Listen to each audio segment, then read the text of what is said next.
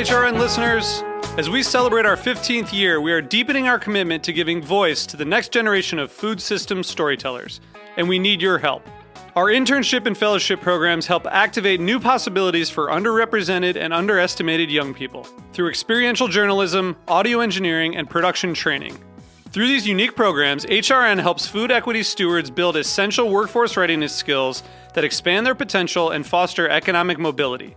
Please consider supporting these critical programs. And with a minimum donation, you can be entered to win a dinner for two at an amazing restaurant in one of 8 cities and tickets to a concert at a great venue in one of those cities. We have incredible partners across the country who have donated, as they also share our passion for helping to educate the next generation of food systems storytellers. Check out heritageradionetwork.org/15 to donate and enter to win today. That's heritageradionetwork.org/15 to donate and enter to win today. And make sure you donate before March 31st. Thank you. This episode is brought to you by Just Egg. It's a butter egg made from plants. Bring more customers in your doors with Just Egg. Start with a free sample at ju.st/HRN. Opening Soon is sponsored by DiageoBarAcademy.com. This week on Meat and Three, we're talking organization. Not mise en place or keeping your knives in a row, but labor organizing. If any restaurant worker is listening to this and is like, yes, I want something different, but I don't know where to start. First step they just need to do is to find one of us and get plugged in. As independent contractors, they can't directly tell people, when or where to work, but by using sort of gamified nudges to push people, that is sort of how they move the workforce around. Tune in to Meat and Three, available wherever you get your podcasts.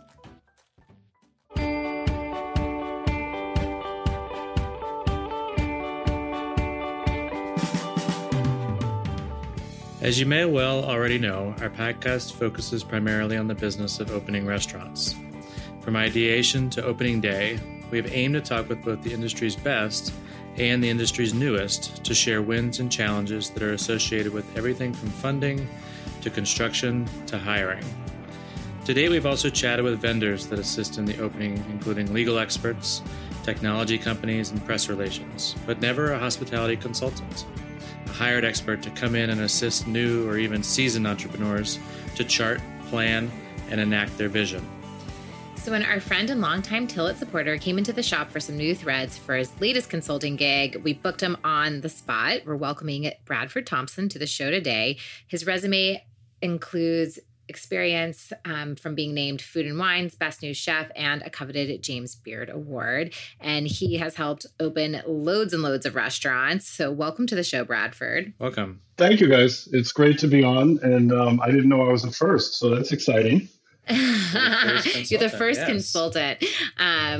Yeah, because a lot of times in the past we've talked to restaurateurs. We've had some like architects and designers and things like that, and comms people. We've done PR episodes, but you're the first one who's like a consulting chef. So how many openings have you been a part of now? So I'm up over 30 now. I kind of stopped counting. Holy shit!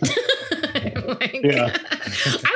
I thought you were going to be like 15, but I didn't realize you were in, wow. Yeah, 30. I'm in the 30s now. And it kind of makes me feel old that I've done that many, but it's also, I always like to say that it sounds so cliche, but there are no two that are even close to being the same. It's such an interesting thing that I get to do, and it's so stimulating creatively and mentally each time that it's really like, they open, you go through and it's just like, wow, we're up to 30 now. And each one, I feel like I have so much more to learn. That's the kind of the great part about it.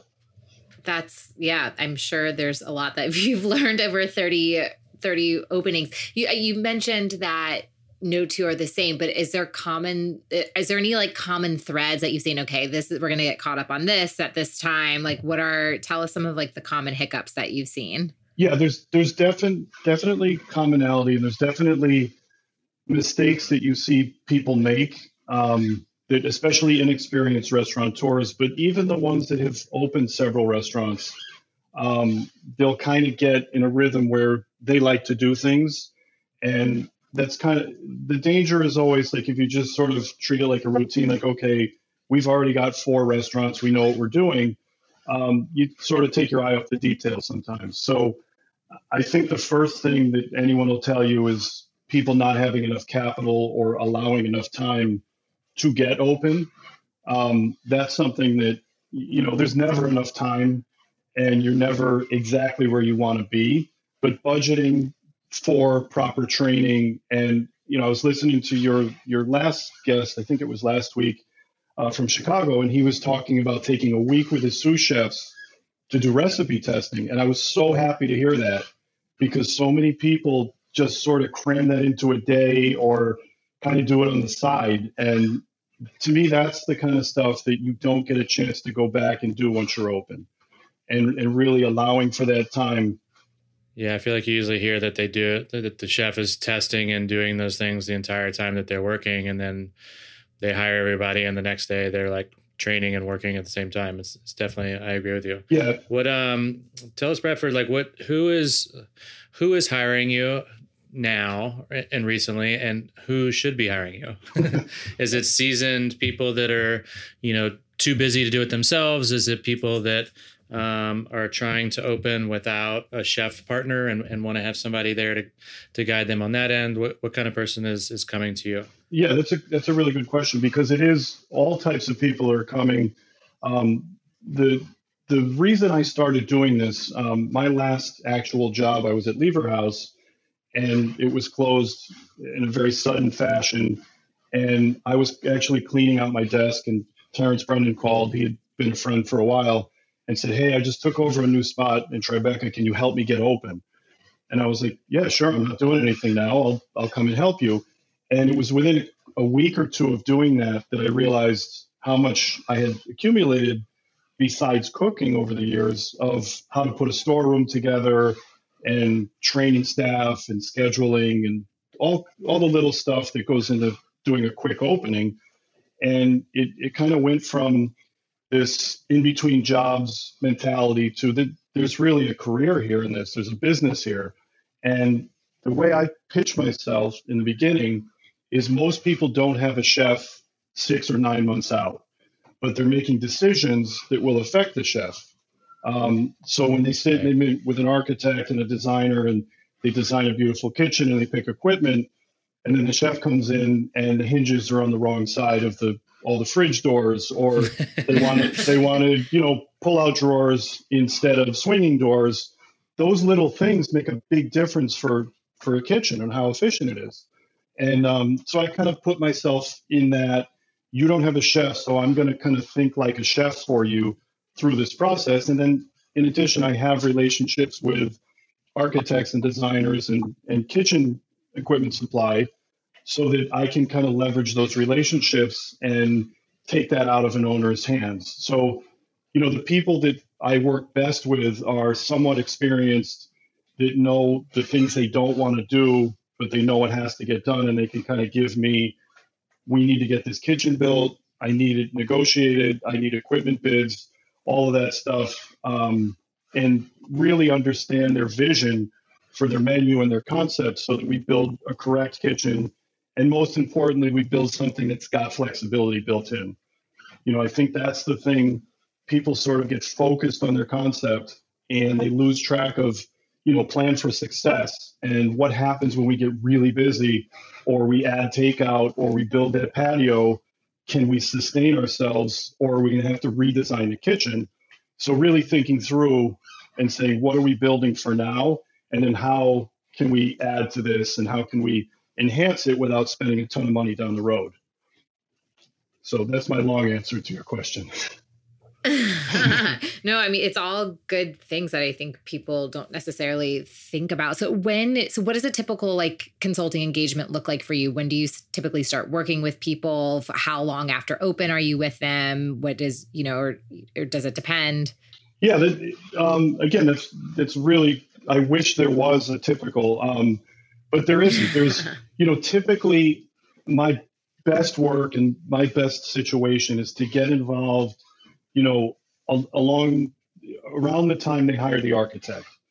like right after they sign the lease. Some people I've worked with them to look at spaces before they sign a lease, but ideally, when they hire the architect, if I'm involved from that point, those discussions, because a lot of owners don't understand, the building codes and don't need to, frankly. But if they're relying just on the architect to sort of guide their build process, their design process, and they don't have a chef or a food consultant involved, then they're kind of at the hands of the designer and the architect. And they'll get a beautiful looking space that may not be functional. So ideally, I'm involved from that point. And then I like being in the construction meetings, and I like understanding that process because it makes it better for me to understand where the money's going, where the budget's going, looking at a space and watching it go from a dirty something else to a shell to starting to be built. You start to see the vision, and you can correct things early enough. It doesn't cost you a ton of money. And then the second part of it is, being with them from the beginning is really understanding what the concept is. And that's another area where people kind of tend to get lost, or they get really stuck and they can only be one thing, or they don't have a focus at all. And they're just kind of at the whim of the people around them saying, oh yeah, you should put avocado toast on the menu. And, I have this really good dish. Look, here's an Instagram photo. Check this out. You should put this on the menu. And if they don't have that strong point of view, it's really easy to get washed up in that. I know that's how we had the great avocado toast expansion of the aughts. I mean, it's like literally it was just on every menu because everybody's like, we have to have avocado toast on the menu. Yeah. So you mentioned common places where like you see money going and things, because most people are like, get me out of the construction phase. This is a shit show and a disaster. So it's kind of refreshing to hear somebody being like, I like construction. I like being there to help with the GC. I walked the space this morning. I love it. To me, it's like if you go to the market and you get a box of stuff from the market and you go back to your kitchen, it's like this endless possibility when you're in a space that's early in construction or just being put together, because you can still, you go different times a day, you see what the light looks like, you see people walking out front, you get to know the neighborhood, you really start to understand the space as a living, breathing thing, not just as this box that you're going to put a restaurant in. And the more you understand that and the more you're there for that, to me, you have a better chance of really kind of getting the neighborhood and tweaking your concept to really fit your neighborhood. So yeah, I love it. Tell us a little about Bradford. I assume you've worked probably with different levels of budget. Yes. Tell us about the difference between working with, a very bootstrapped, tight budget space versus a very well-funded, big corporate project. Yeah, it's, there is a difference, obviously, in the money you're spending. I think that the attitude, whether you're spending $3 million or $150,000 and, your relative is a construction manager, your approach is kind of the same. You really have to, first of all, be positive and resilient, because no matter what you're spending, you're probably going to, at some point, be at risk of going over budget. And it's really how you approach the decision-making when you start to go over budget. Where do you decide to trim and how do you decide to trim? And I always advise people that, the two things that get overlooked, like the two first things that get cut from budgets are often lighting and music in a sit-down restaurant. And those are the two things that you don't notice so much when they're really done well, and you notice when they're cheap. So those two things I always advise people not to cut if they can help it. And then when it comes to equipment, you can save money, doing auctions or going on eBay and finding pieces. But I always advise for that, like, just understand that revenue producing pieces of equipment are probably not where you want to try and chance. Like, if you can save on some stainless steel tables and hand sinks and smallwares, great, go for it. But if you really want to buy a used, 6-burner double oven that's going to be the mainstay on your line, that's probably not the smartest idea, because at some point it's going to break because it's somebody else. You run the risk of repairs, right? Right. Yeah. And then it's not even the repairs, it's revenue producing. Like a hand sink's not producing revenue. And if it breaks, you'll fail an inspection. If they come in, you can find a way around it for a day or two. But, if your stove breaks, you're screwed on a Saturday. So, You talked about going over budget. How many places have you seen stay on budget or under budget? The thing about budgets is they change. It sounds like a roundabout answer already. That was a donut. Is that evasive enough for you? No, I mean, like we had I worked at a kosher restaurant several years ago, like a really fine dining kosher restaurant that turned out to be a lot of fun and really interesting project. And they went in with a budget, and it went over, but like towards the end of construction, it was, there was some landmark issues with the building and a couple mistakes in construction, and it was on the verge of going over. And, they got another investor and they kind of adjusted the budget. So yeah, it went over the initial, but they were able to cover it with an investor and it got open, and, it was an interesting place, and it ended up, the construction was great. The design was great. So, the other one of my favorite ones is the Gumbo Bros in Brooklyn. He did most of it himself. He had people that he worked with, and he opened under budget and, opened on time and opened successfully. He just opened his second place in Nashville. So he was an example of like, no one was going to get him to overspend. He knew construction. He got his equipment, most of it secondhand. He made it work. He was very resourceful and very determined, and they got open under budget and on time. They kind of muscled their way through it. And, he just opened a second one that was much bigger and bigger budget and all that, but he still, had that mentality. And it was actually kind of cool to see him sort of challenge me as I was advising him and really succeed and really like show that it can be done. If you're smart and you've got some resources, it can be done. For the budgeting piece, like where do you see people? Is there one specific item in construction that people go over time and time again, or is it just depending on, the space and where they are? Is there like something, when you're looking at budgets in the beginning, you're like, try to pad this or, move stuff around here? Yeah, I don't know. It's tough. I think that equipment, we're usually able to, I'll usually give a bigger number than what they need so that there's room to kind of work it down. I think people don't always allow for contingencies with construction.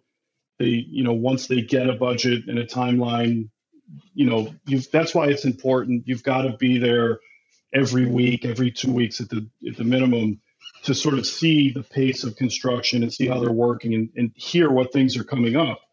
Because everything in a vacuum is really not a big deal during construction.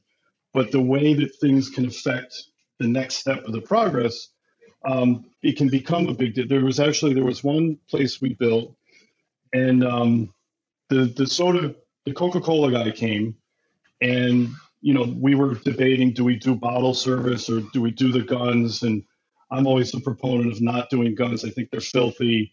And for an upscale bar, I just think bottle service looks better. It's easier to control.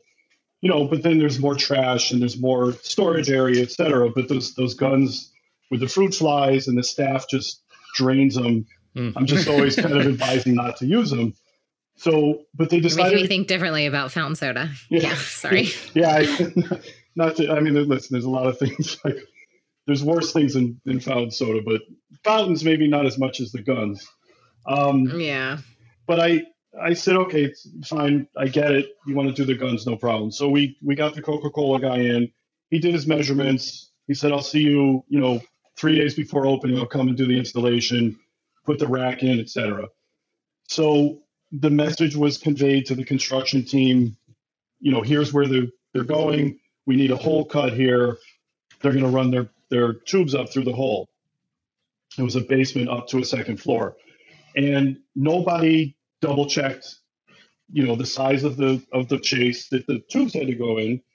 And it didn't seem like a big deal. And everyone forgot about it. So 2 days before opening, this beautiful Italian marble had been laid behind the bar. Like Oh it my was goodness. behind the bar around to the front. It had all just been set. They were ready to do the installation. The guy shows up. The hole is 2 inches too small. So Oh. you know what happened. So Back to bottles. we had no. The owner was like, no, I paid for Coke. You couldn't get out of the Coca-Cola contract. It was a shouting match on the construction site between the GC, the soda guy, the Oh my owner, God. and it turned out they had to cut the tile. They had to cut the tile. They had to order 2 new pieces to reset once the hole was recut, and it was a 3-day delay for chintzy soda guns. To put some Coke And I in. was like, Yeah. wow, that was. So you still don't like soda guns? No, so now especially you don't like them. Yeah, it was now awful. there's like a hard no on the soda gun. Yeah. But if you think about what a like horrible thing to like get delayed. a 2-inch measurement, on site that someone didn't double check, and it cost the owner 2 days of potentially, doing his pre-opening. So those type of things, like I said, that's not a big deal in the scope of things. But then when it comes to how it affected the marble guy and the plumber and everything else, it became a big deal. So, yeah, details. Details are important. Matter. Yeah. Bradford, do as far as your business is concerned, do you do different levels? Sorry, I can't get my question out. Do you get different levels of commitment, or will you review someone's business plan and give them advice on getting going, or are you're along for the ride, for the whole shebang or nothing? Yeah, no, I do all different levels. Some people just want menu and recipe work. I, in case you can't tell, I kind of like to talk, and I'm really interested in the whole process. So like, if you want me to come and work on your menu, like I'm going to notice health department stuff and why did you put this fridge here? And like, I'm going to share that information because I just think it, we can all help each other with our experiences, be better operators. But yeah, I do different levels. Right. I used to actually teach at ICC, the French Culinary Institute. I was part of a food business class, and there was about 8 of us that taught it for the last 6-7 years until the school closed. And so I had access to some really smart people from HR and business plans and all that. So we'd all kind of share clients or, people that needed help and look at kitchen drawings or look at menus and help people with that. So yeah, all of it is interesting to me in different ways. And I do all levels of that. How many consulting clients do you take on at a time? Are you like working on multiple openings right now? Or are you just with one client dedicated? Usually 2 or 3 at a time. They never line up the way they look. They're going to line up on, when you put Gantt charts together and like, I got a client here and they'll open and then I'll start this one. They never line up. I can guarantee you that like 2 inspections at 2 different places will be on the same day, or 2 openings that were 3 months apart are going to end up somehow in the same week. But yeah, I usually 2 or 3. Right now I'm working with Patroon Restaurant and working on primarily menu stuff and getting them reopened and doing some seasonal specials, and which has been really a lot of fun. And it's a great restaurant that's been there for a long time. And then there's a couple seasonal places that I work with in the summer. And then there's a couple that are under construction right now that should open this summer. So it's kind of, varying levels at each one. Some I'm in the kitchen with my tillet apron cooking away, and some I'm, just on site, just talking to construction teams and looking at placements and making sure that they get open properly. And then the seasonal one is just more kind of training the staff for the summer and getting them reopened and getting their inventories up. So yeah, it's always different parts of my brain, and that's what I love about it. Tell us a little bit, Bradford, about the ones you're working on now. I think you mentioned to me about an all-electric pizza restaurant. Yes. So downtown Brooklyn, it's going to be called Pizza 63 on Lafayette Avenue in Brooklyn. So the owners have the building, and there was no hood and no gas, and they want to do all electric. And there's the thing with technology now. There's so much good equipment that you can do an all electric kitchen and really get good product. So these electric pizza ovens, they burn about 600 degrees, and we're able to get a really nice crust. And I have a baker friend that I work with who really understands dough, and he's got a source for flour that's milled upstate. So we're able to get a really interesting crust in an electric oven, and we're going to do tap cocktails. I've heard different things on venting and electric kitchens. Can you do an electric kitchen and skate by the venting rules, or do you still need venting in place? Well, you need to vent, but you don't need a Type 1 fire-rated hood. So the expense of venting comes when you've got to put the black iron in. So when you have grease producing, when you're roasting meats or you're cooking with gas and you're grease producing and there's a risk of a flame, and you need a Type 1 hood. So you need the hood, the fire suppression, and then the black iron that lines the vent out the building. That's where it gets really expensive. So we're able to do with these ovens direct venting just to remove the heat, but we don't have to do the full black iron. And that do you still have to go to the top of the building, or can you just go out the side? Well, fortunately, it's a shorter building. This can just go out the side because it's just heat. Okay. But if you were in a brownstone, would you have to go to the top? Probably in a brownstone, yes. But okay. Alex black is iron, secretly trying to build. It's often a question that young entrepreneurs with a lower budget will ask: is can I pull this off with an electric kitchen, and will that get me around the exorbitant cost of venting and ancillary systems and stuff that go in? Yeah, and I'm seeing I live in Harlem, and I'm seeing little things pop up in the ground floor of brownstone, mostly coffee shops. But they'll have an induction, a panini press, a circulator. And you can put a nice menu together. One of the projects I worked on was Taco Dumbo. The first one was in Dumbo in Brooklyn. And we did all electric, not even vented. It was like a white box. And we didn't even have to do venting. We had a self-vented rotisserie. It was crazy. It would cook about Set it and forget it. It was like 9 chickens at a time, I think it cooked. And it was a little rotating rotisserie with a little self-venting box that basically a little scrubber that sat on top of it that cleaned the air. So we didn't, the place smelled like chicken, but that's not a bad thing. No, it's like grandma's house. I love it. Yeah. And then we had steam table, and we had a griddle, and we had a CVAP cook and hold oven. So, we cooked brisket, we cooked chickens, we rendered the chicken skin and put the grivinus in the guacamole. Like, we could do everything, and the place was built in 3 months. Without inspections, and it was crazy. It was like it couldn't process how quickly it happened because we didn't have to deal with the hood. So and the gas inspection and all that other stuff. So yeah, it was kind of cool.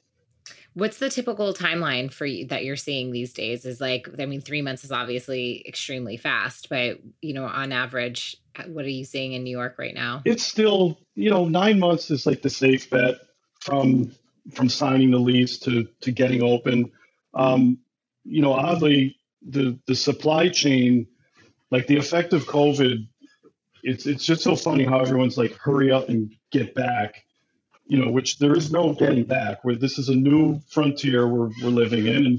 And rightfully so, I think it's a good thing. But the fact that, I'm talking to people not in the industry, like, oh, I can't wait to get back to restaurants. And I had to wait an hour for brunch.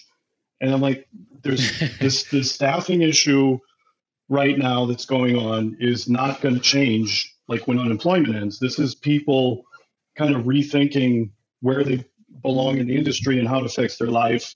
But all the other ancillary industries, like the drivers for the vendors, one of the companies I order from, they're short 40 drivers. So there's no second deliveries in Manhattan right now for this company, which is, if you mess up or you're really busy and you need a second delivery, this company, it doesn't exist anymore. And I'm seeing with construction, like the lead time to get a walk-in built, it's going up every time I talk to somebody. It's 8 to 10 weeks. Now it's 12. Now everybody's getting busy, reopening. It's harder to get service techs. It's harder to get things custom built because there's just not a lot of laborers in all these industries. So, 9 months is still a safe bet, but you've really got to be planning well and ordering ahead of time and, staying ahead of any potential issues because, mistakes now, you get put to the back of the queue and it could be, 9 months could turn into a year easily. Yeah, we understand supply chain issues. Yeah, I'm sure. Yeah, I was going to say, now. Yeah, that's right. For sure. I think the other challenge is that I think the customer sentiment has lost a little bit of its patience now that we're sort of all going back. Yes. And I don't think that's rightfully should be the case. I think we all still need to remain, super appreciative and patient and respectful and understand that you can't just flip the lights back on and run back in and everything will be like it was. We have to have, a very reduced number of restaurants available. A lot of restaurants have closed and gone, which puts a lot of pressure on everyone else to sort of shoulder that impact and try and, provide meals and the level of service that, we were all accustomed to before pre-pandemic. And I'd love to hear you guys say that. And obviously we are all very connected in the industry and very sensitive to it. I just hope that people, a year ago, everybody, were dying to go to their favorite restaurant and support the industry and post things on Instagram. I just hope that people can come to grips with the reality of what food costs, what it costs to get food on a plate, what the labor, like what it looks like to be an employee in a restaurant, to understand, complain, why are we raising the minimum wage? Like even when it's raised and even that wages are up now, it's still barely livable in New York. And, at some point the customer is going to have to participate. It always makes me laugh that people go to a grocery store and they see prices going up of groceries and they see gas going up and somehow don't think that that's going to translate to their restaurant that's reliant on gas and groceries and supplies, that the cost isn't going to get passed on, So I just hope that people become more aware of that. Yeah, I agree. I mean, this is something that people have been talking about for a while in the industry about how can we, get rid of tipping and charge more. And it's been abandoned, but maybe this is the time where the shift really happens. Are there any other cultural shifts you're seeing within the restaurants that you're currently opening that you feel like has been exacerbated or sped up maybe because of COVID? Are they already building for takeout and delivery and those kind of things? Is there any other real changes I think, you're seeing? the delivery thing, I'm still trying to get my head around the delivery thing because obviously the quick shift was everyone went to delivery takeout. And then you started to see during the reopening, fine dining sort of started dropping it because they're not built for that. And it's not financially viable for a lot of them. But, as a consumer, again, are we willing to pay so much to have food delivered? Like for the convenience, the 30%, the tip, the delivery fee, whatever it is, are we going to continue to pay for that because we value convenience? And not all food should be delivered. Some stuff, the idea of a restaurant is to go and interact with people and experience the ambiance and everything. And I saw a lot of people trying to figure out how to deliver the hospitality aspect along with the food.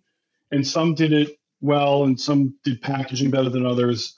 But, if delivery does continue, I think there's certain models that work better for it. I don't think everybody should look at, well, it's the future, I've got to build a delivery arm, because not all food delivers well. And I think that you've got to decide, from your menu or from your concept, does it make sense to deliver it in the first place? And then if it does, what's the most effective way and what's the most, I guess, the way where I can get it where there's a perceived value. I don't feel like I'm being raped on the charges from the third party delivery, and the guest doesn't feel like the $9 hamburger costs $20 to have delivered. There's got to be somewhere in between where we can make it fair and reasonable.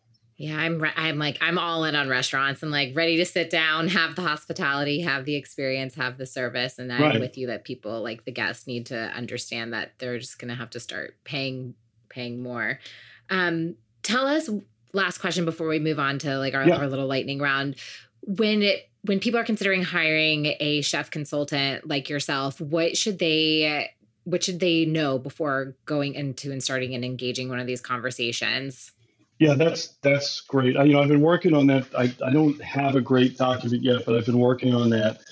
Before you sit down, I think you should really know your budget, or at least where your budget's going, and understand where bringing a consultant fits into that.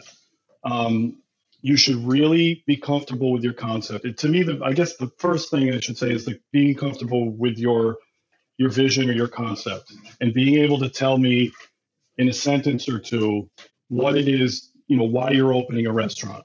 And I think that if you can do that clearly, then you can navigate the things that are going to come along the way, as long as you can return to your vision.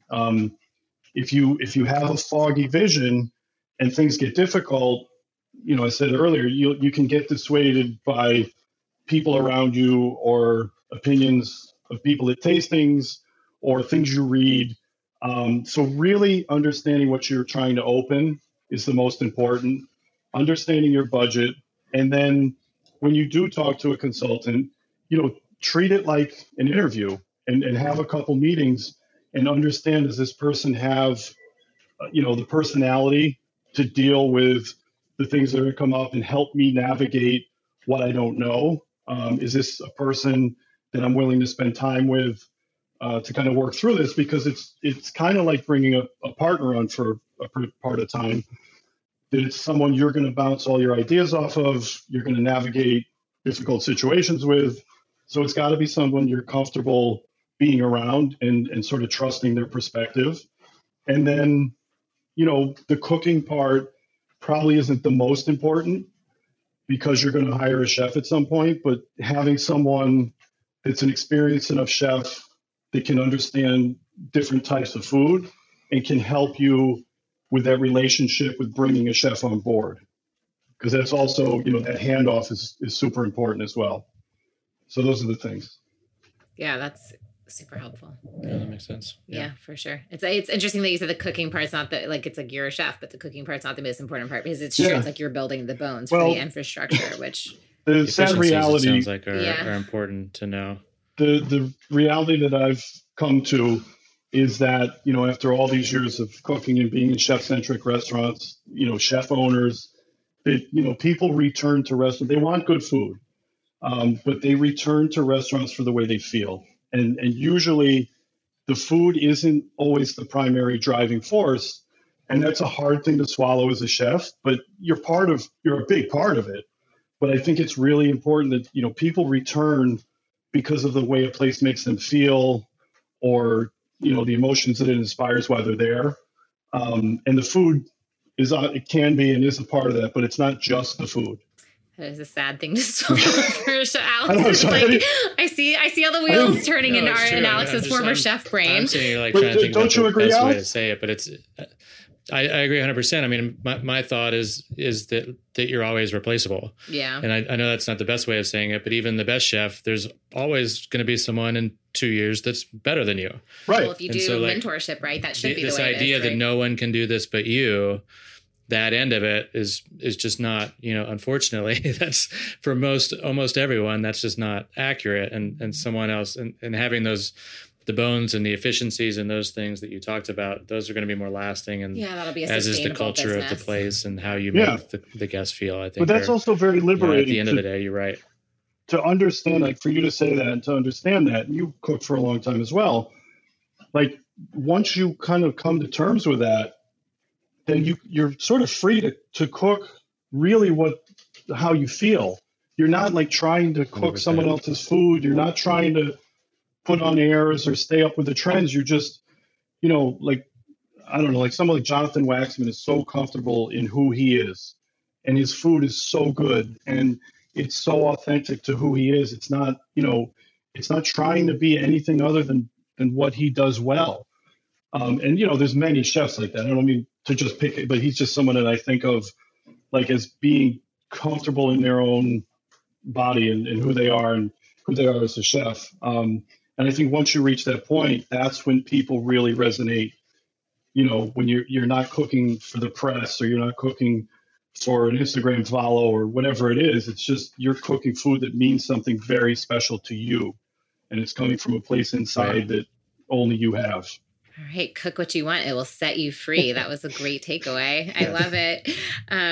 Cool. Let's go. Okay. Last quick question. Yeah. So where does one look for like chef consultants like you? It's like, it doesn't seem like there's like a Google database just ready to happen. It seems like a lot of your clients are referrals, but maybe people in other cities. Where do people get in touch with people like you? My add-on to that is you don't tell us what your fee is, but what can we expect to pay? Is it always cash up front, or is there ever an investment partnership that happens with a consultant? Yes to all that. I try and look at things on a project basis. I don't like charging by the hour, because I feel like you're cheating yourself because you're watching the clock as an owner, or it's a difficult way to work for me. I like to do a project. I like to sit down and figure out how much time and effort and resources I'm going to put into a project, and give myself the timeline and say, here's the project fee for this amount of time. And, with a window, if we go over X amount, it's fine. And if we go over that, then there's an extra fee. And it really sets everyone to just start working. And we're working for a timeline, and we're working together. The smaller projects, recipe testing or things like that, then it's like hourly or daily rates. And then equity is something that, I've talked about with several clients over the years. Some worked out, some didn't. So to me, it's always like go into it as a project base, and then 9 months in, you have a really good idea if you can kind of work with this person going forward as a partner, or, trust them to have equity. If you've earned your way in, or you want to buy in, someone well if you've gone through 9 months opening a restaurant together. You've seen the good and the bad, and it's a great test. And it's like, you know what, let's be partners, or this was great, but I don't think we should work together. So yeah, it really, there's no set answer. And then as to where to find them, all my work, I've been fortunate, has been word of mouth. And I think, you start in the industry, if you're looking for a consultant, is you reach out to people that have either opened restaurants or worked on building restaurants and ask if they know anyone. And then, chefs that are between jobs, or chefs that are, have free time to do something on the side. You're not going to pay them full time. And you just say, I need X amount of hours. I want you to look at these drawings and walk the site with me and advise me as to how you would build this, and kind of start that way. But yeah, we need to put a resource together for people, I think. Yeah, I think it would be helpful. See, it's like you have to know to know. Yeah. Y'all, it's been a long pandemic. I'm ready to saddle up next to the bar, which is finally allowed to happen here in New York City. And thankfully, there are free tools to get your team ready. Yeah, Diageo Bar Academy has a free online resource for hospitality professionals that offers lots of resources, not only for bartenders, but for the bar managers, the venue owners, and everybody that's involved to get that process up and running. Yeah, and did Alex mention that they are free tools, and all you need to do is sign up for Diageo Bar Academy? And if you'll notice that a lot of times you get into it and there's a lot more than just drinks behind the bar, right? It seems obvious, I guess, but Diageo will sort of point out some of those things that you're missing and help you deal with them. And those are things like costing out your menu, and that goes from everything from the juices to the straws to the paper napkins that sit on top of the bar. Right. So get your free profitability calculator at DiageoBarAcademy.com. That's DIAGEO baracademy.com. Become a member and sign up for the newsletter today. It's completely free, and you will be amazed at all they have to offer. That's DIAGEO baracademy.com. This episode is brought to you by Just Egg. You can't have plant-based breakfast without a plant-based egg. Just Egg is now the fastest growing egg brand in the United States. Bring more plant-based customers into your doors with easy-to-use Just Egg. You can get started with a free sample. Just head to ju.st/hrn.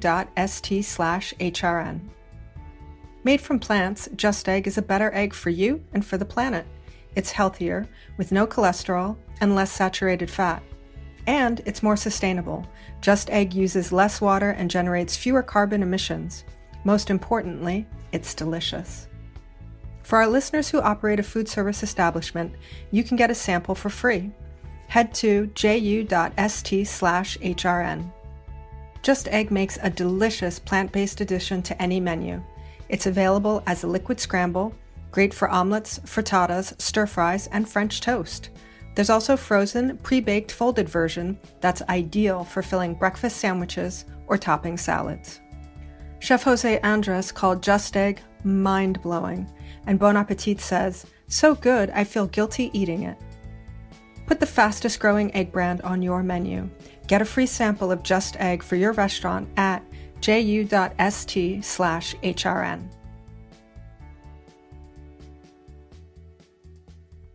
All right, let's go to quick lightning round. This is meant to be just like quick 1 to 2 word answers off the top of your head. Okay. I'll start. Don't worry, it's not a test. It's not like multiple choice. Don't be scared. This is like Jeopardy. Don't worry, there's no big prize at the end. What's the best part about being a consultant? I would say freedom, that I'm able to work when I like to work for the most part. Mm-hmm. What's the hardest part? That freedom and having to budget my time and be very smart with when I work and how I work. Yes, I hear that. Tell us your biggest win from an opening. Biggest win from an opening. Wow, that is a really hard question. I would say opening night at Miss Lily's, to see how many people we crammed into a small space and how much food was able to be served out of a very, 10-foot line, very tiny kitchen. And it's food that's very personal to me. And so that was probably one of the bigger wins. Oh, to be crammed into a small restaurant space again. I actually am looking forward to that. Just saying that made me feel kind of weird. Like, oh, did we talk about that yet? Ooh, yeah, that was like, it was 10 years ago, people. It's okay. Yeah. No. I can keep my 6 feet. Bradford, what's the biggest oh shit moment aside from the Coca-Cola pipe? Biggest oh shit moment. And that's not a reflection on Coca-Cola. I'm sure they're a wonderful company. Yeah, I'm sure they're great people to deal with. I got to be honest with you. Every opening has had an oh shit moment. I don't know that I could pick one out. I got the Row Hotel used to be the Milford Hotel. I basically opened the lobby food and beverage program a few years back and was sort of acting food and beverage director. And one of the biggest oh shit moments was everybody paid cash, and the amount of times that I had to go to the bank the first 2 days to get change in Times Square. That was kind of oh shit, like what is going on here? What is going on? It's not the sexiest Remember story. cash? Like that's another thing. Yeah, but it's true. It was all cash. Too much cash. Everyone had stayed there. Yeah, it was so weird. Yeah. That is so funny. All right, and this is one that we like to ask everybody. And last one, what's the best business resource? Can be a podcast or a book or a person that you've come across that people in the industry should know about. Besides you guys, obviously, right? Aww. I gotta say, Culinary Agents for staffing. I love what they've done with their site. They've become a real resource for managing people and finding talent. And my friend Jerry Couveris at Samtel is probably the smartest kitchen person that I've ever encountered, and the kind of person that I can call. And if somebody wants a hot dog roller for a 7-Eleven, I can call him and he'll give me a breakdown on the technology and which company makes the best one, what's the best value for the dollar? How, he'll tell me how big it is off the top of his. He's like, oh, it's 18 inches wide, so you need a stainless steel counter. But at a gas station, they're only 20 inches. Like, he'll rattle stuff off out of his head. He's like an encyclopedia for me. If I ever get stuck with kitchen equipment, he's my first call. So those are my two. Good to know, kitchen equipment guy. Yeah. You want to do some opening soon? Yeah, we like to shout out opening soon announcements. Anybody you want to shout out for opening soon or maybe recently reopened? Yeah, sure. I mean, if you're in Midtown and you can get to Patroon, they've got a gorgeous rooftop, and they've never done dining on the roof before. So for the rest of the summer, they'll be dining on the roof at Patroon. Incredible steaks, seafood, cocktails, and then keep an eye out for Pizza 63 in Brooklyn on Lafayette, probably midsummer. Cool. Jerk Candy, who Amanda was already on the show. I loved her earlier on your show, by the way. Yeah, that was a good one. So if you haven't listened to episode 72 with Amanda, definitely go back and listen. It was really important. All about the Restaurant Relief Fund. It was about the Restaurant Relief Fund and about, a lot about the wages and what people are getting paid. But they're opening this Thursday, so congrats to them. And then Mace Cocktail Bar, who's from the team behind. They have a bunch of other bars too. They're opening on the 21st. He's actually a friend Katana also. Kitten, that team. They have a couple. Yeah, from Katana Kitten and. Yeah, and Zach's got a couple of coffee places uptown. Dear Mama Coffee. Dear Mama. Mm-hmm. Well, yes, we're excited for that. Go ahead. Half of New York is reopening on May 21st, so get ready to go out. Get ready to eat. Bradford, how do we find you on social, online?